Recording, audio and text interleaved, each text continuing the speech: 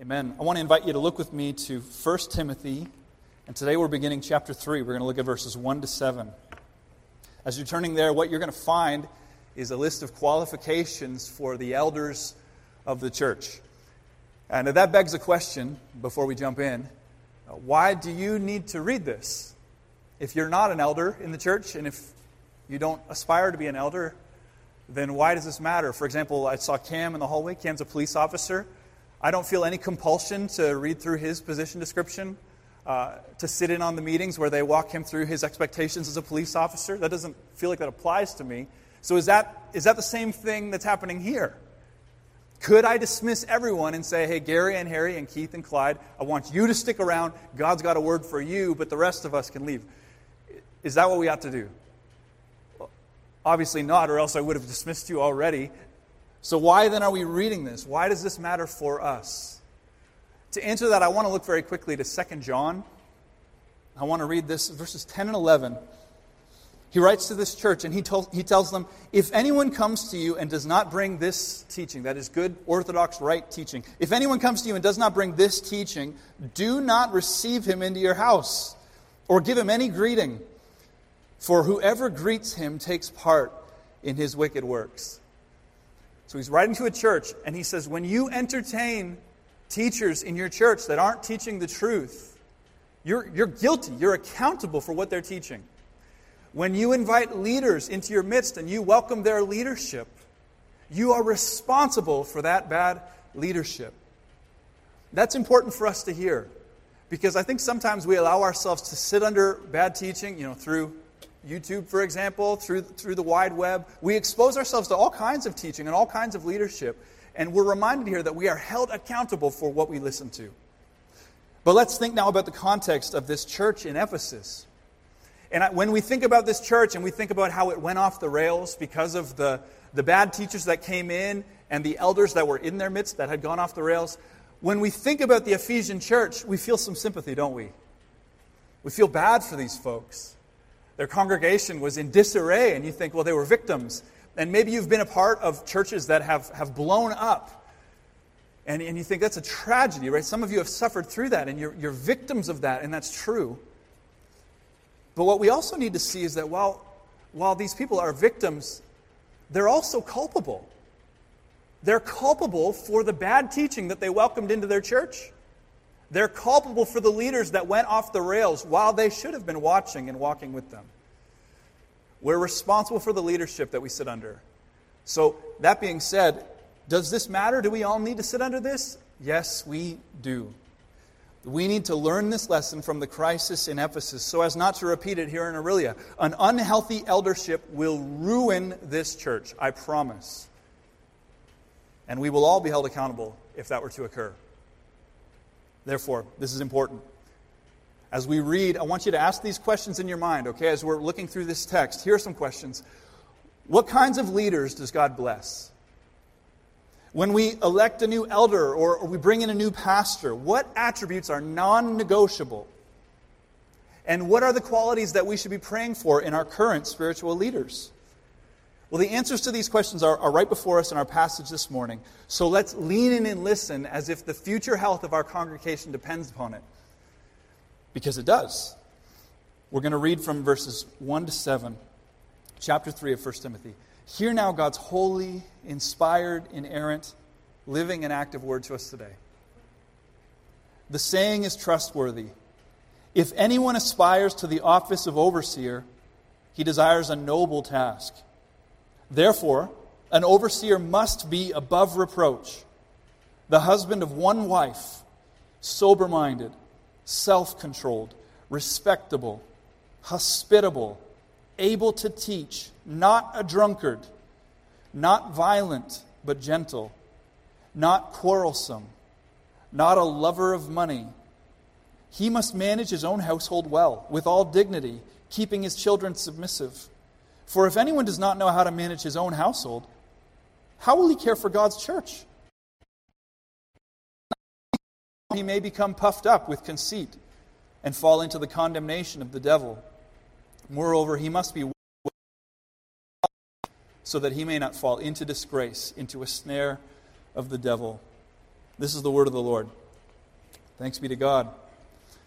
So here he lists the qualifications for overseers, and this maybe would be a helpful moment to clarify something in your Bible. When you see the term overseer or elder or pastor or shepherd, all of those terms are synonymous. They're referring to one office.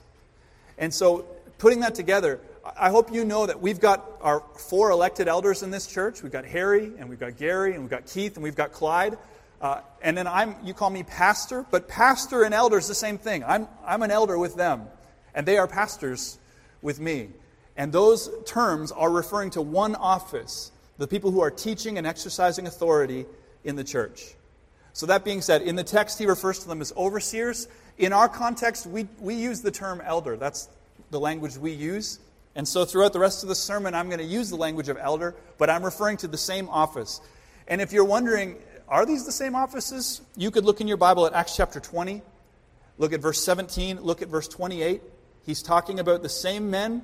In one verse he calls them elders. In another verse he calls them overseers. Because again, the terms are referring to the same people exercising the same role.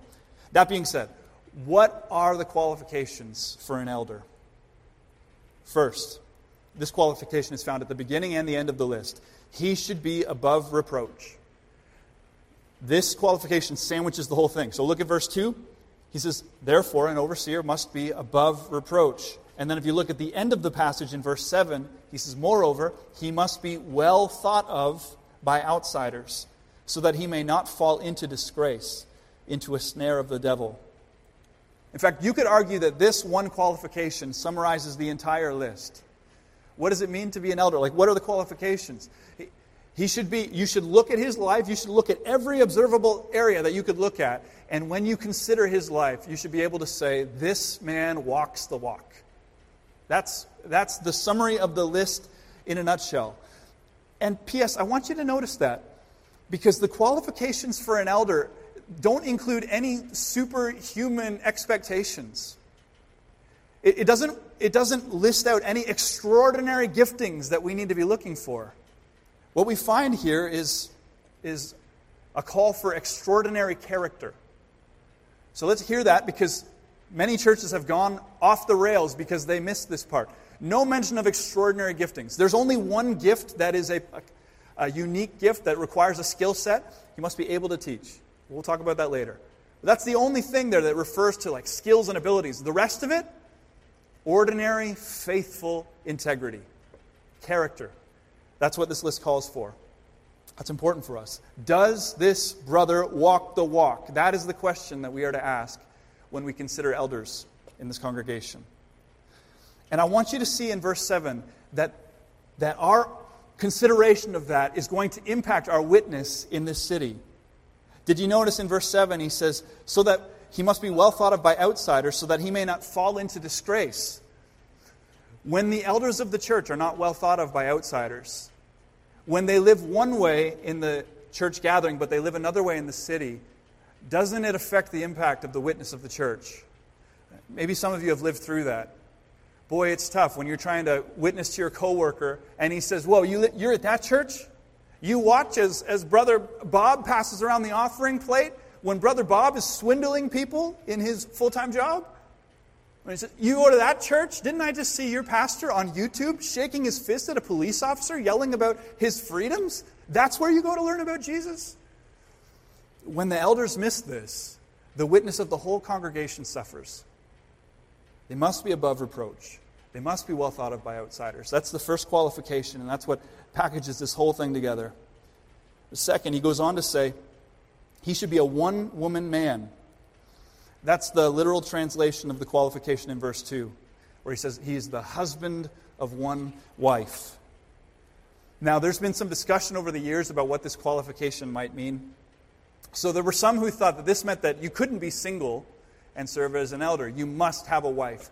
But that can't be what Paul is saying, because when he writes to the church in Corinth, he talks about the value of single Christians. He talks about how some Christians are called to this life and how there are many benefits that come if you have the gift of singleness. So he's not disqualifying those brothers. That's not it. And some say, well, this is just disqualifying all the polygamists. So if you've got 6 wives, you can't be an elder, which, P.S., is true. But that wasn't a live issue in Ephesus.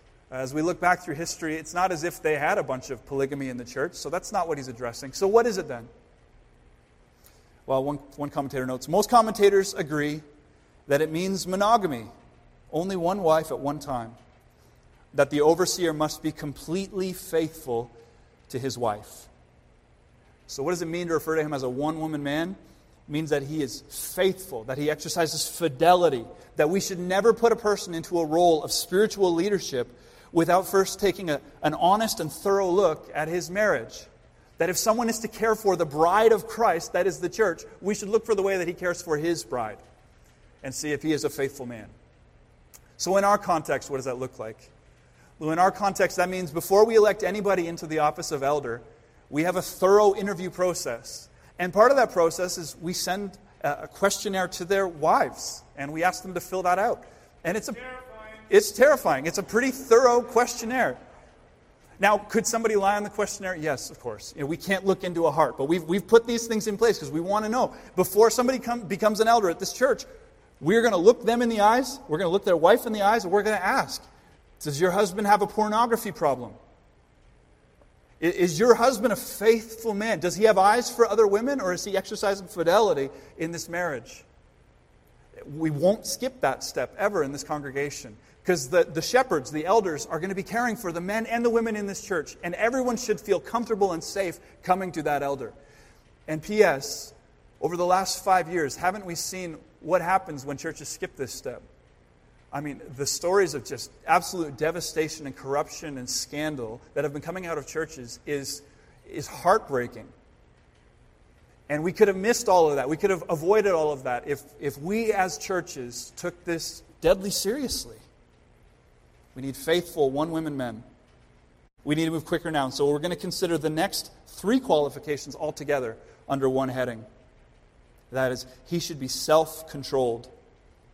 So look again at verse 2. It says, therefore an overseer must be above reproach, the husband of one wife, and then we'll put these 3 together. Sober-minded, self-controlled, respectable. To be sober-minded is to demonstrate the ability to think clearly, to make sound decisions. An elder should demonstrate a track record of wisdom. And it should be observable that they don't make rash decisions under impairment. Now, in this list, certainly the impairment of alcohol was front and center in Paul's mind. Well, we're going to see that alcoholism was an issue in the early church. So that's important. We don't want to get an elder who makes a lot of decisions when he's under the impairment of alcohol. True. Or drugs. True. But I would say, how does this play out in our context? We need to make sure we don't elect men who make decisions under the impairment of anger and passion. That's part of what sober-minded is going to look like in our context. We need to find men who have demonstrated that they don't make rash decisions in the heat of the moment, that they're sober-minded.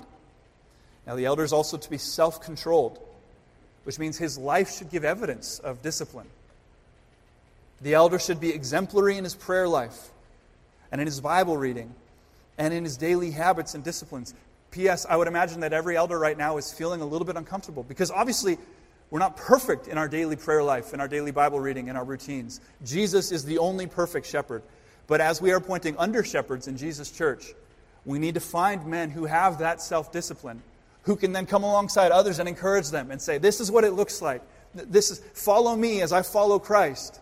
So if we appoint elders in this congregation who are not following Christ, who are not setting an example worth following, well, we'll rise to the leadership that we have, for better or worse. One man said, how shall I be able to rule others if I have not full power and command of myself? We need self-controlled elders at the helm. And then the third part in this qualification, the elder should be described as respectable. So the word that Paul uses here is referring to the outward deportment or appearance of the elder. And maybe you think that seems shallow, but that's hugely important for those who are going to be representing the leadership of Christ's church. See, God's Word speaks to our work. God's Word speaks to our eating. It speaks to our exercise.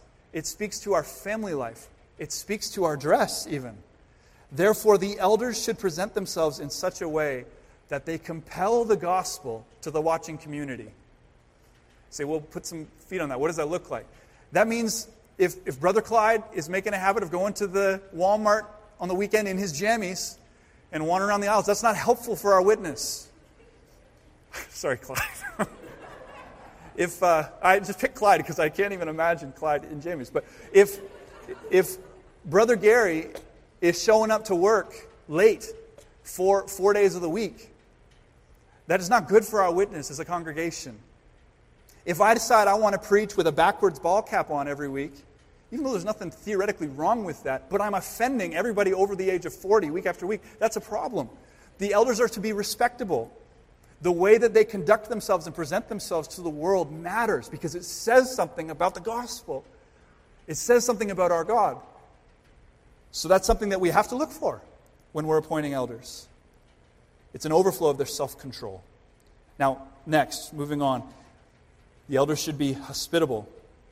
Hospitable. So in the Greco-Roman world, a person couldn't take for granted that when they visited a city, they would find a place to stay. Recently, Christmas time, right? Mary and Joseph learned this the hard way. You couldn't just take for granted that you'd find a place to stay when you came to a city.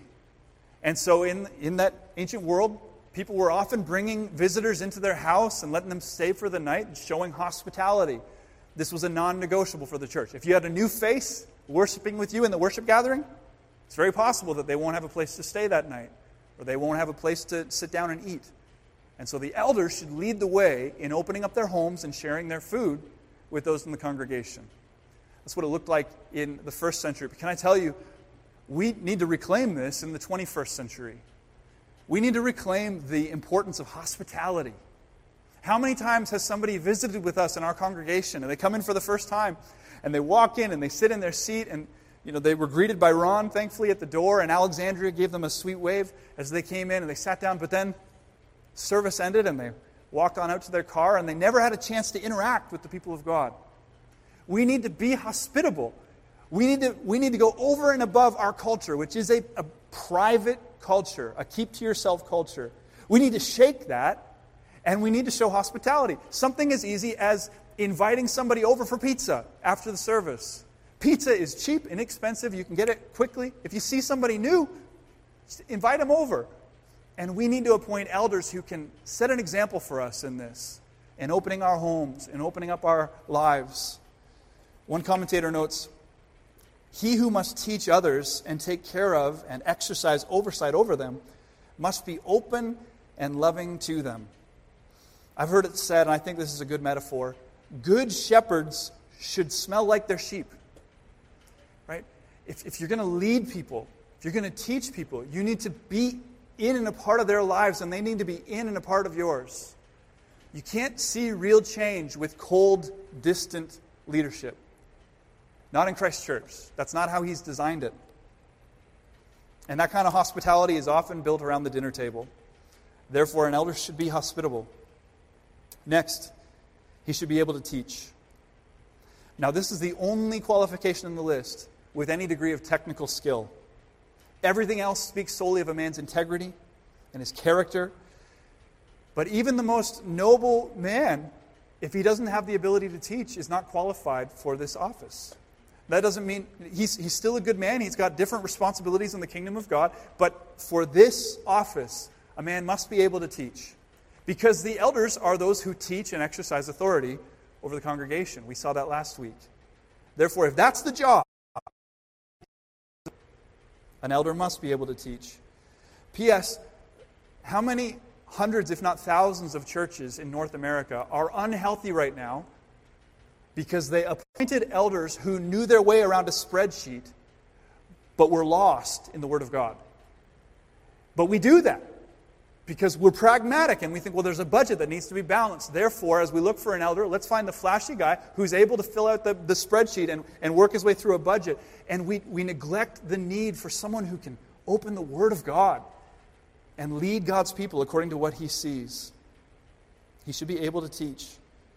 Now, hear that, but now hear this. The avenue and the extent of that teaching, so the where and the how many of that teaching is going to be different from elder to elder. We know this because in chapter 5 of this same letter, Paul commands, you can flip ahead if you want, chapter 5, verse 17, Paul commands, "Let the elders who rule well be considered worthy of double honor, especially those who labor in preaching and teaching." So how can he say it? If he's saying especially those who labor in preaching and teaching, the insinuation is that not all of them are regularly laboring in preaching and teaching. So they're all required to be able, but in practice, there seems to have been a limited group within the eldership that carried the bulk of the responsibility of the teaching. In our context, I am the elder who carries the bulk of the teaching. And you set me apart for this, and you pay me to be able to feed my family for this. I'm very thankful for that. But then at the same time, we have our brother Gary, who will often come up and he'll preach in the large gathering from time to time. God's gifted him in this way. And yet I also know that Harry and Gary and Keith have led in small groups as they've taught in a house, in a smaller context. And as elders, we teach in one-on-one settings as we counsel brothers and sisters in Christ. And we walk through problems and we open God's Word and show them how God's Word speaks to the circumstances in their life. So some of us teach in different avenues and with a different extent, and yet every elder must be able to teach. He must be. He must know his way around the Word of God. In large groups or small, an elder must be able to teach. Moving on now, we're going to consider the next three as one unit. The elder should possess a right temperament. So look with me at verse 3. Not a drunkard, not violent but gentle, not quarrelsome. So an elder cannot be prone to drunkenness. And again, this qualification, this mention about drinking and drunkenness is in the qualifications here. It's mentioned in the qualifications for deacons that we're going to look at next week. When he writes to Titus, who's in Crete, he mentions it there as well. This drunkenness was a live issue in the first century church. And I'm not naive to the fact that there's issues of drunkenness in the North American church now as well. I know that. But I don't know that it is the same issue that it was then. But I would say this. Some people escape to their vices when the pressure is turned up. All right, and isn't that often what drunkenness is? It's when the pressure is turned up, they escape to this. Some of us turn to different vices when the pressure is turned up. And as I read this qualification, while I'm watching for drunkenness, I'm also watching for the temperament of a man. What does he turn to when the heat is turned up? Because if you are an elder and you're in a position of leadership, the heat is often turned up. The pressure is often turned up. Don't appoint a man who turns to his vice when he feels the pressure. That's what I'm hearing here. That's a disqualifying behavioral defect. And the elder is not to be violent. The Greek word literally means not a striker. Because spiritual victories are not won with the sword. Heart change cannot be brought about with brute force. Therefore, a man who has displayed a pattern of hurting others in his anger when he doesn't get his way is disqualified from shepherding the blood-bought church of Christ. A bruised reed he will not break. That's the description of our Savior. Instead, the elder is to be gentle. And this is a beautiful, rich word. It could be interpreted as gracious. The best definition I've found of this word is sweet reasonableness. I think that captures the heart of it. The elder is to be characterized by a sweet reasonableness. He's not a striker. He's not quarrelsome. He's sweetly reasonable. Generally, as an elder, you should expect more than your fair share of friendly fire. Dr. Craig would always say, hurt people. That's absolutely true. And as an elder, it's often your task to jump into a situation with a bunch of hurt people and to point them to Christ. And yet, as you jump into a situation with a lot of hurt people, what do? They hurt you. You receive some friendly fire as an elder. Christian leadership is servant leadership. So I'm not saying woe to the elders. I'm saying that's good. That's part of the call. Because we're called to be servant leaders. We're called to resemble Christ, who, 1 Peter 2:23 says, when he was reviled, he did not revile in return. When he suffered, he did not threaten, but he continued entrusting himself to him who judges justly. So it's often the responsibility of an elder to jump into the middle of a fight between two Christians. Maybe it's two Christians battling in the church. Maybe it's a difficult marriage. It's part of the job of the elder to jump right in. And oftentimes you get a punch on the chin from both people in the discussion. If you've displayed a tendency to punch back harder, if that's who you are, if you always need to get in the final word, if you always need to be justified and vindicated, then you're unfit. Elders must be peacemakers, not quarrelsome, Paul says. Is a man fit to serve an elder? Here's a practical test. What is he like when he doesn't get his own way? That's an easy test, isn't it? Is he characterized by a sweet reasonableness? Or does he fight and quarrel and stomp his feet to the bitter end? And on a serious note, I want to make sure you see how important this is. If you had appointed quarrelsome elders here at Redeemer, I don't think we would be here today. After what we've endured over the last 2 years, I don't think we would be here today. And I can say that with confidence because I have watched as churches who have been around for longer than we have, churches that had a longer track record of faithfulness, churches that had more reserves in the bank, more people on staff. I've watched as they have imploded over the last 2 years. Why? Because they had allowed quarrelsome men onto the eldership. And so they fought and they fought and they fought about political opinions and about protocols and about masks and about a bunch of other stuff that they don't need to be fighting about, and their churches imploded as a result. And but for the grace of God, so would we have gone. I am so thankful that you appointed men who are characterized by a sweet reasonableness, and it's been a pleasure for me to sit with them and to disagree with them on numerous occasions and to have spirited discussions, but always with a sweet reasonableness. And by God's grace, He's led. And I say that to the grace of God and as a credit to these men and as a credit to you for appointing those men. Thank you. I would sooner have an uncaged lion in my office than a quarrelsome elder at the elder table. And I believe that with all my heart after the pressure cooker we've been through. Next. He should not be a lover of money. We see this at the end of verse 3. Ministry should never be pursued for the sake of monetary gain. That's not what it's about. Peter warned against the same mindset when he wrote to the church. He wrote 1 Peter chapter 5, verse 2, "Shepherd the flock of God that's among you, exercising oversight, not under compulsion, but willingly." Let's pause there real quick. You should never be an elder because everybody forced you to it. Like, oh, we need a guy. It's you, let's push you. Nope, not under compulsion. Don't serve under compulsion, but willingly. As God would have you, right? Not because people pushed you there, but because God put you there. And then he says, not for shameful gain, but eagerly. If money is your motivation for ministry, then get out. Now, this is particularly awkward for me because in our church polity, even though we have 5 elders, I'm the only paid elder.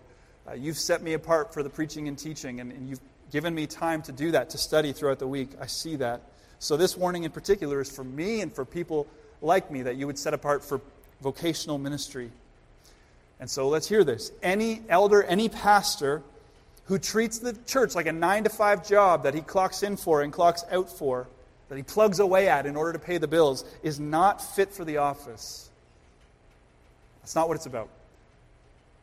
Now, this qualification also protects against the pitfall of dishonesty and embezzlement, which again has shown its ugly head in the church over the years.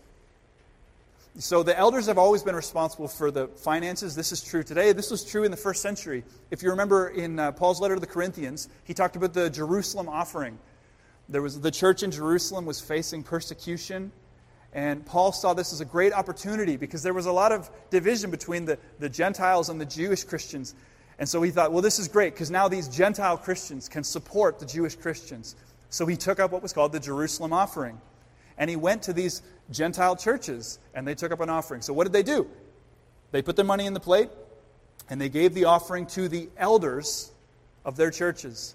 And then Paul and his team would come, and they'd collect the offering from the elders, and then they'd deliver them to the elders in Jerusalem. And so the elders were exercising oversight over the finances. Therefore, you don't want to appoint elders who have a habit of taking some money off the top and sliding it in their back pocket. You don't want lovers of money to be the ones who are overseeing the finances. That makes sense, right? Well, thankfully, one of God's common graces to us here in Canada is that we've got all kinds of things that are imposed on us by the government in Canada. Some of those can be frustrating, but some of them are very helpful.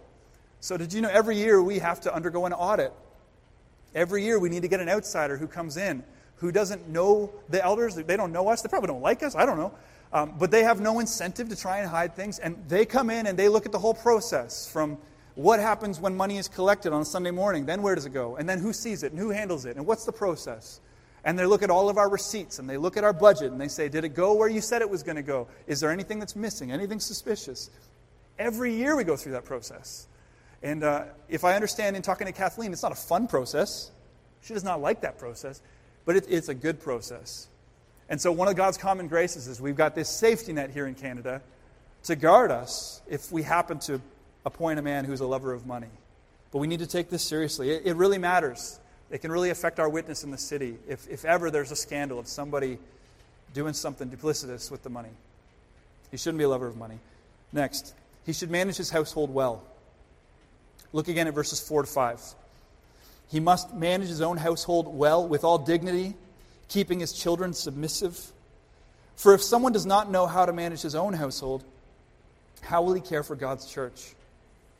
So pause there. Notice again, these qualifications have everything to do with just ordinary, faithful living.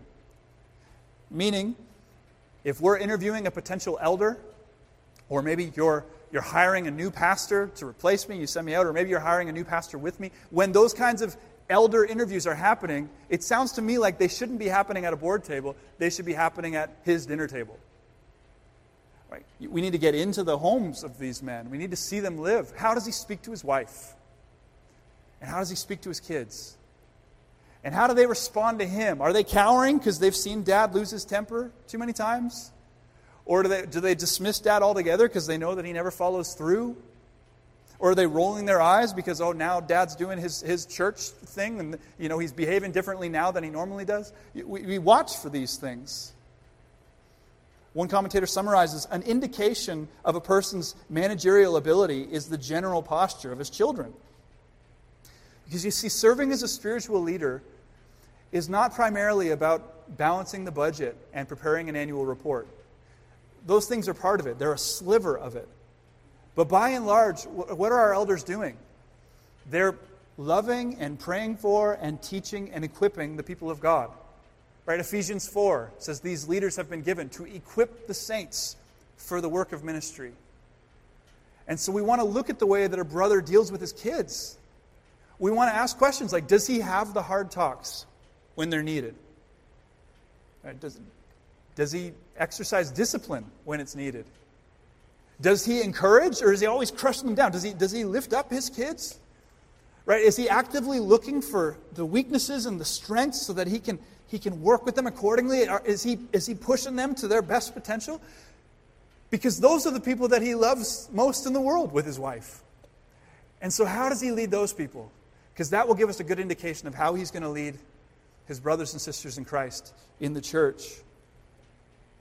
Now, having said all that, I want to put forward an important qualifier. Eventually, a child moves out of the home, and they're responsible for their own decisions.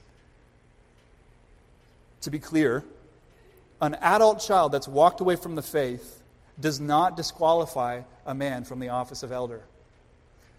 We've seen many godly men, a wonderful husband and wife who led their children well, who, humanly speaking, did everything that they should have, and yet watched in tears as their children walked away from the faith. Are they disqualified? No, this is talking about the children who are living in the home. It's talking about the way that this elder exercises leadership in the home. Now, that being said, we're going to ask any potential elder, we're going to ask them. If they've got adult children, we'll say, well, walk us through your parenting. What did that look like when they were in the home? And what did you learn? We're going to ask those questions because a man he should not be appointed to eldership until his home life has been carefully observed. Finally, last qualification we're going to consider. He should not be a recent convert. We see this in verse 6. He must not be a recent convert, or he may become puffed up with conceit and fall into the condemnation of the devil. The warning here implies that the role of eldership can go to a man's head. And so if you've got a new believer and then he's quickly promoted to the office of elder, he will face a very real temptation toward pride. Not he might, that will be a temptation that he will face. My dad always said, Be careful that your position never exceeds your character. That's what Paul's saying here. It's a warning against this. Now, that being said, I want to point something out. When you look ahead to Titus, Paul's letter to Titus, and his instructions for that church in Crete, he lays out a similar list of qualifications for the elders, but he doesn't include this qualification in his recommendation to Crete. Now, why is that? Because Crete was a young church. It was a newly planted church, so they didn't have the benefit of being able to wade through and say, well, here are 3 qualified guys. Let's take the one who's been walking most faithfully for the longest time. They didn't have that benefit. It was like, let's find the qualified. Oh, you've been a Christian for 3 months? Well, that's 3 more months than him. You're in. So every once in a while, in your context, you might have to appoint somebody who hasn't had the same long track record that you long for. But the principle here seems to be, if you're choosing between 2 qualified men, and they're equally qualified, you should appoint the man who's been walking with the Lord for longer. He's got a better guard against that pride that creeps up in the heart. But if you've only got 1 qualified man, you go with the ones that God has given you. Now, that concludes this list. And with the little time that we have left, I just want to suggest 3 prayer requests as we move forward. Now, what do we do with this list? I think we take this list and we let it launch us into prayer. And I see 3 requests in particular that we need to be praying for as a people. First, pray for the elders that God will send. So in Ephesians 4, I've referenced this a few times. In Ephesians 4, we learn that good leaders are actually a gift from God. Ephesians 4, 11-12 says, and He, that is God, and He gave the apostles, the prophets, the evangelists, the shepherds, and teachers to equip the saints for the work of ministry, for building up the body of Christ. So here that the shepherds and teachers, we're seeing there the elders, the overseers. They're a gift from God, along with the other leaders that God has sent to the church. So if good leaders are part of the blueprint, and that's what 1 Timothy tells us, that good leaders are a part of the blueprint that God has given us to have a healthy church. And if good leaders are a gift from God, that's what we just saw in Ephesians 4, then we earnestly need to ask God for this good gift. We need to ask Him for it. And so I want to ask you, just a real practical question, when was the last time that you asked God for this gift? If this is your church, like if you're a member here, I want to ask you, when is the last time that you knelt down and said, God, would you give us good, qualified elders to lead? If this is your church, I would ask you to write this down on your weekly prayer list. I mean it. And pray without ceasing. George Whitefield once said, as God can send a nation or people no greater blessing than to give them faithful, sincere, and upright ministers, so the greatest curse that God can possibly send upon a people in this world is to give them over to blind, unregenerate, carnal, lukewarm, and unskillful guides. Leadership matters. Therefore, if we would be a healthy church, if we would do our best, humanly speaking, to secure a bright future for the little ones that have been entrusted to our care, then we must prayerfully search out, set apart, instate, and submit ourselves to godly leaders. The Puritan Martin Bucer wrote, the greatest fear of God and the most earnest diligence are to be employed in the choice and installation of such men. We need the gift of good leaders. So we should pray for that gift earnestly without ceasing. This list teaches us what we're to pray for. So you say, well, what should I pray for? You open up 1 Timothy 3 and you just work through. Pray that God would raise up this man. That God would work this out. And by the way, I would encourage you to go through this list. You know, if you would say, maybe God would call me to this office. You should open up this list and you should work through and say, God, where am I strong and where am I weak? And let this guide your prayer. That He would change you, that He would shape for us elders who fit the qualifications here. Sometimes we have not because we ask not. So let that not be the case here. Let's ask for the gift of good leaders. Second, let's pray for the elders that God has sent. So as we pray for future elders, can we make sure that we don't forget to pray for our current elders? Remember, why was the church in Ephesus going off the rails? Do you remember? In Acts 20, The Apostle Paul called together the Ephesian elders. This is before it went off the rails. He called them together and he warned them. Listen close. He says, I know that after my departure, fierce wolves are going to come in among you, not sparing the flock. And from among your own selves will arise men speaking twisted things to draw away the disciples after them. So Paul's looking forward and he's saying, this church is going to have problems. It's going to have problems because from the outside, you are going to have dangerous teachers coming into the midst, leading people astray. And, he says, not only are there going to be threats coming in from the outside, from among yourselves. Who's he talking to here? He's talking to the elders of the church in Ephesus. From among you, the elders in Ephesus, are going to rise up men who are going to lead people astray. You see that? Therefore, we should pray earnestly that God would protect and preserve the elders that we have today. Because when an elder swerves into theological error, when his spiritual life goes off the rails, the whole church suffers. Some of you have experienced this in your past. You felt this. It's true. And that's why the enemy takes a particular interest in trying to bring down the elders. Trying to ensnare, not bring down power-wise, but bring down their spiritual life. And you say, where do you see that? Well, we just read it actually. Look back at verse 7. In verse 7, he says, moreover, he must be well thought of by outsiders so that he may not fall into disgrace. Well, why would he fall into disgrace? Into a snare of the devil. Into a snare. That's a trap. Can you picture like a bear trap out in the woods? Right, that's a snare. Catches bears. What we're learning here is that the devil is real and that the devil is actively setting these snares, these traps, in the paths of the elders of the church. He knows where Harry is weak, and he knows where Gary is weak. He knows where Keith is weak. He knows where Clyde is weak. He knows where I am weak. And he's laying these traps before us because he knows if we fall into sin, if we fall into that area where we're weak, that pattern of sin, we lose our temper and we blow up at work, or we go back to that addiction that we thought we had conquered years and years and years ago, but here we are, we're back at it.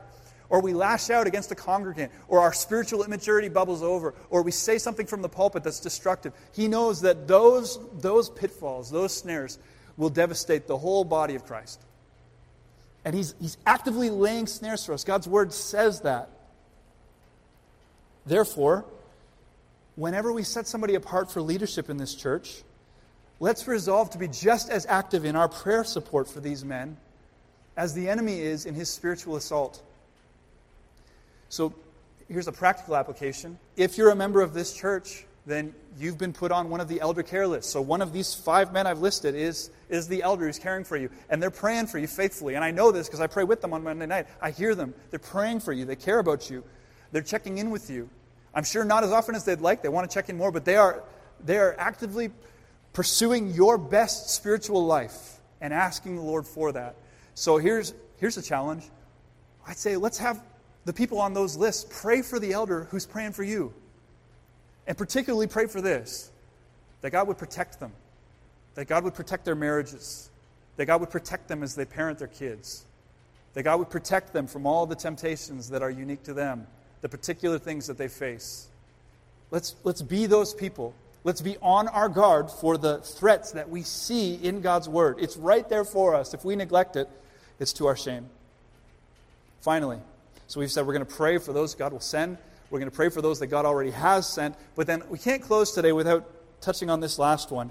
Pray for a right attitude toward leadership. Because can we be honest? It feels weird to spend as much time as we have talking about leadership.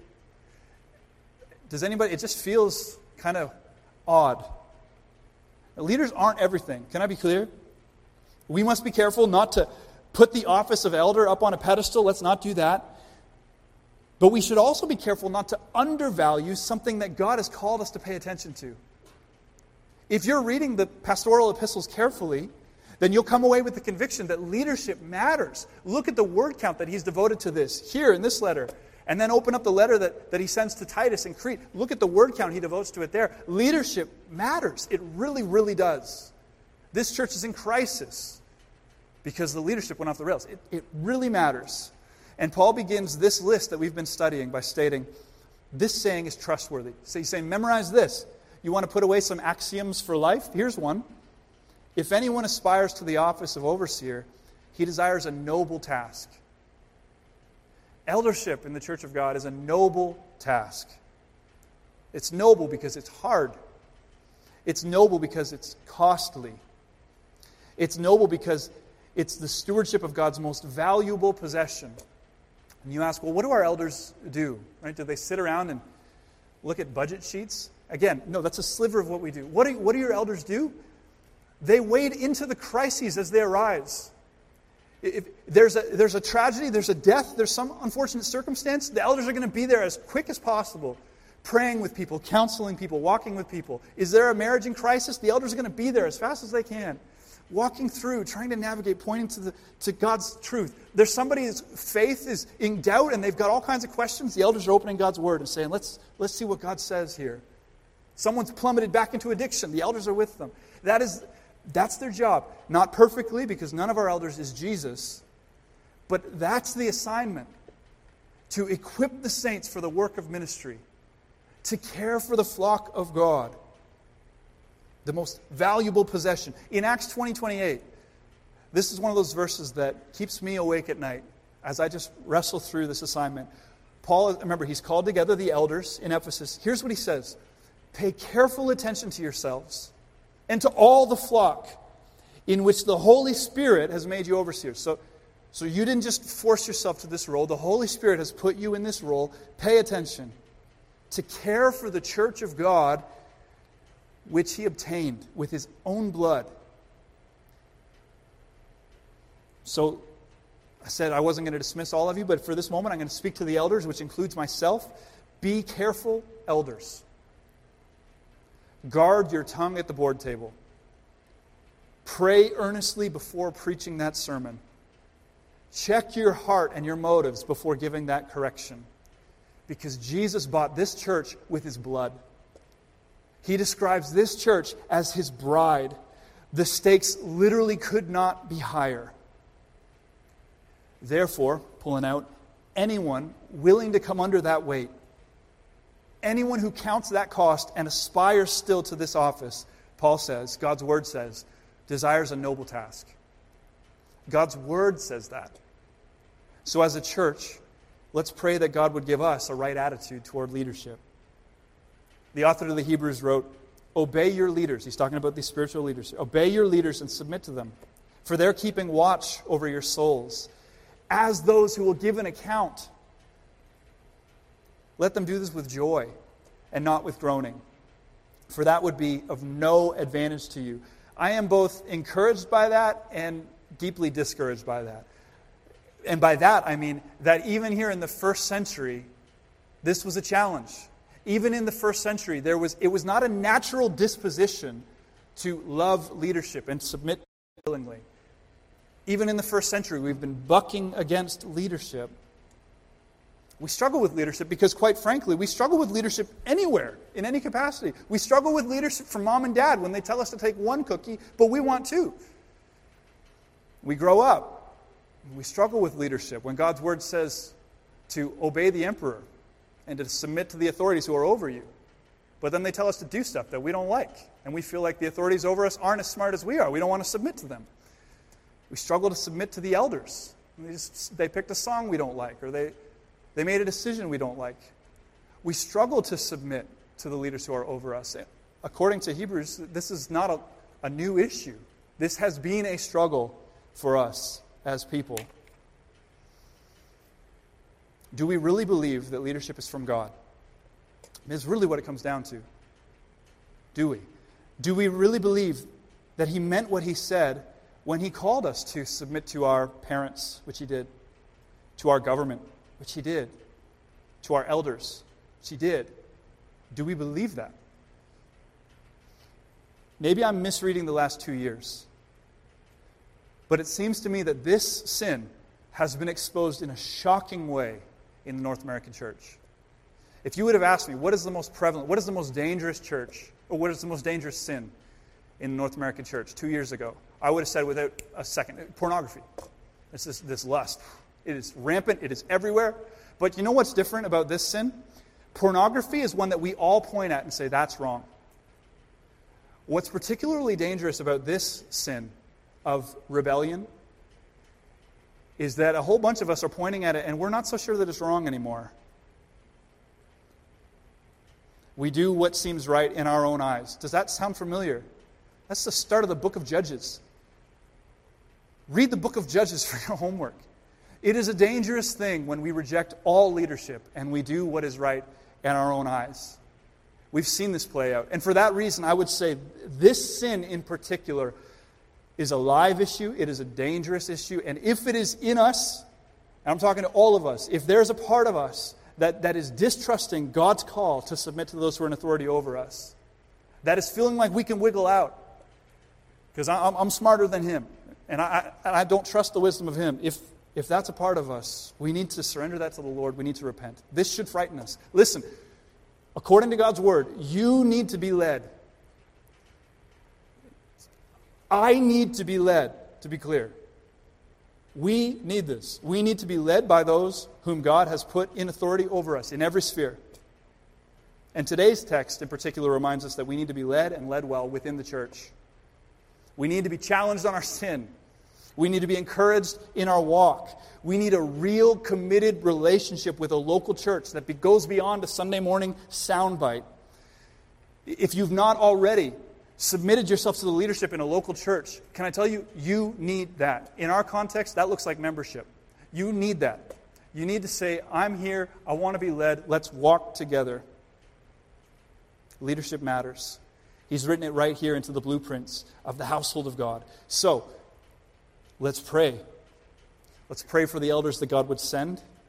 Let's pray for the elders whom God has sent.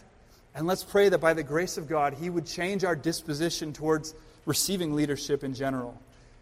Because it is a gift. It's a gift from God. His Word teaches us that it is. And if it is, then we should receive it, and we should do so with gladness. To that end, let me pray for us today.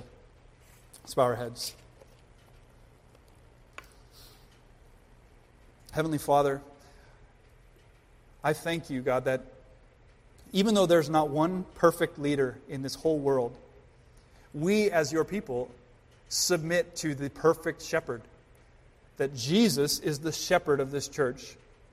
That means He is the pastor, He is the elder, He is the overseer. He's written into His Word that there are under-shepherds. There are some that are appointed by you, called by your Spirit, to step into this role, to do their very, very best to try and resemble Christ's leadership. And Lord, we know that we fail. We know that any elder that we ever appoint here will fall short in one way or another. God, we're not naive to that. But Lord, still we pray that you would lay it upon the hearts of those whom you've set apart, that you'd lay it upon their hearts to take up this challenge, to walk faithfully, to lead well, to lead sacrificially your people. Lord, I pray that you would break us from all of the ideas that we have of what leadership should look like, all the qualifications that we want to add to this list that aren't there, all the qualifications on this list that we want to undervalue, that we want to erase or just neglect when we consider people who would come for the task. Lord, I just pray that you would help us to see that your way is right and it's wise and it leads to life, and that churches that have neglected this have done so to their own peril and ruin. God, I thank you for preserving us. Lord, I've referenced the last 2 years a few times in this sermon. And Lord, I just once again acknowledge that it is just your grace that we're even here. Lord, I'm thankful that you've shepherded us and you've directed us. You've shown grace and mercy when we as an elder team have gotten things wrong, and undoubtedly we have. Lord, you've been compassionate to us, and Lord, you've helped us and pulled us out of probably bad decisions that would have led to ruin. Lord, you correct us. I thank you for your correction. And Lord, we just ask with expectation that you would raise up in this place godly elders, not just for this year, not just for next year, but for generations of faithfulness to come. That you would raise up spiritual leaders who would resemble Christ in this church and to the watching community. Spiritual leaders that aren't afraid to have the hard talks. Spiritual leaders that are encouragers. spiritual leaders that point with every muscle in their body to Jesus Christ. Spiritual leaders who know your word and who know how to apply the ointment of the gospel to every ache and pain that your people face. Lord, we ask for that, and we ask for it in faith. And Lord, I pray also that you would just help us. Lord, as I mentioned at the end, I do get the sense that, and Lord, and I'm not a prophet, so I say this with humility, I do get the sense that this is a live sin in our culture. Lord, that we reject authority and we do it brazenly, and we don't even feel convicted. Lord, we've seared our conscience in this one. And if that's true, Lord, I pray that you would bring repentance. And I pray that we as a people at Redeemer would be a people who are not characterized by a disposition of rebellion, but that we would have a disposition of submission. And Lord, that would be the way that we walk with one another, and the way that we walk in our marriages, and the way that we walk in the world, as we pray for those who govern over us, we pray for our political leaders. Lord, that this would be who we are, a people who have a disposition of submission, who deeply trust that God is in control and that you've put leaders over us. Lord, so I ask for that. I pray that you'd help and direct us. And I pray all these things in Jesus' name. And everyone said, amen. Worship team, would you lead us?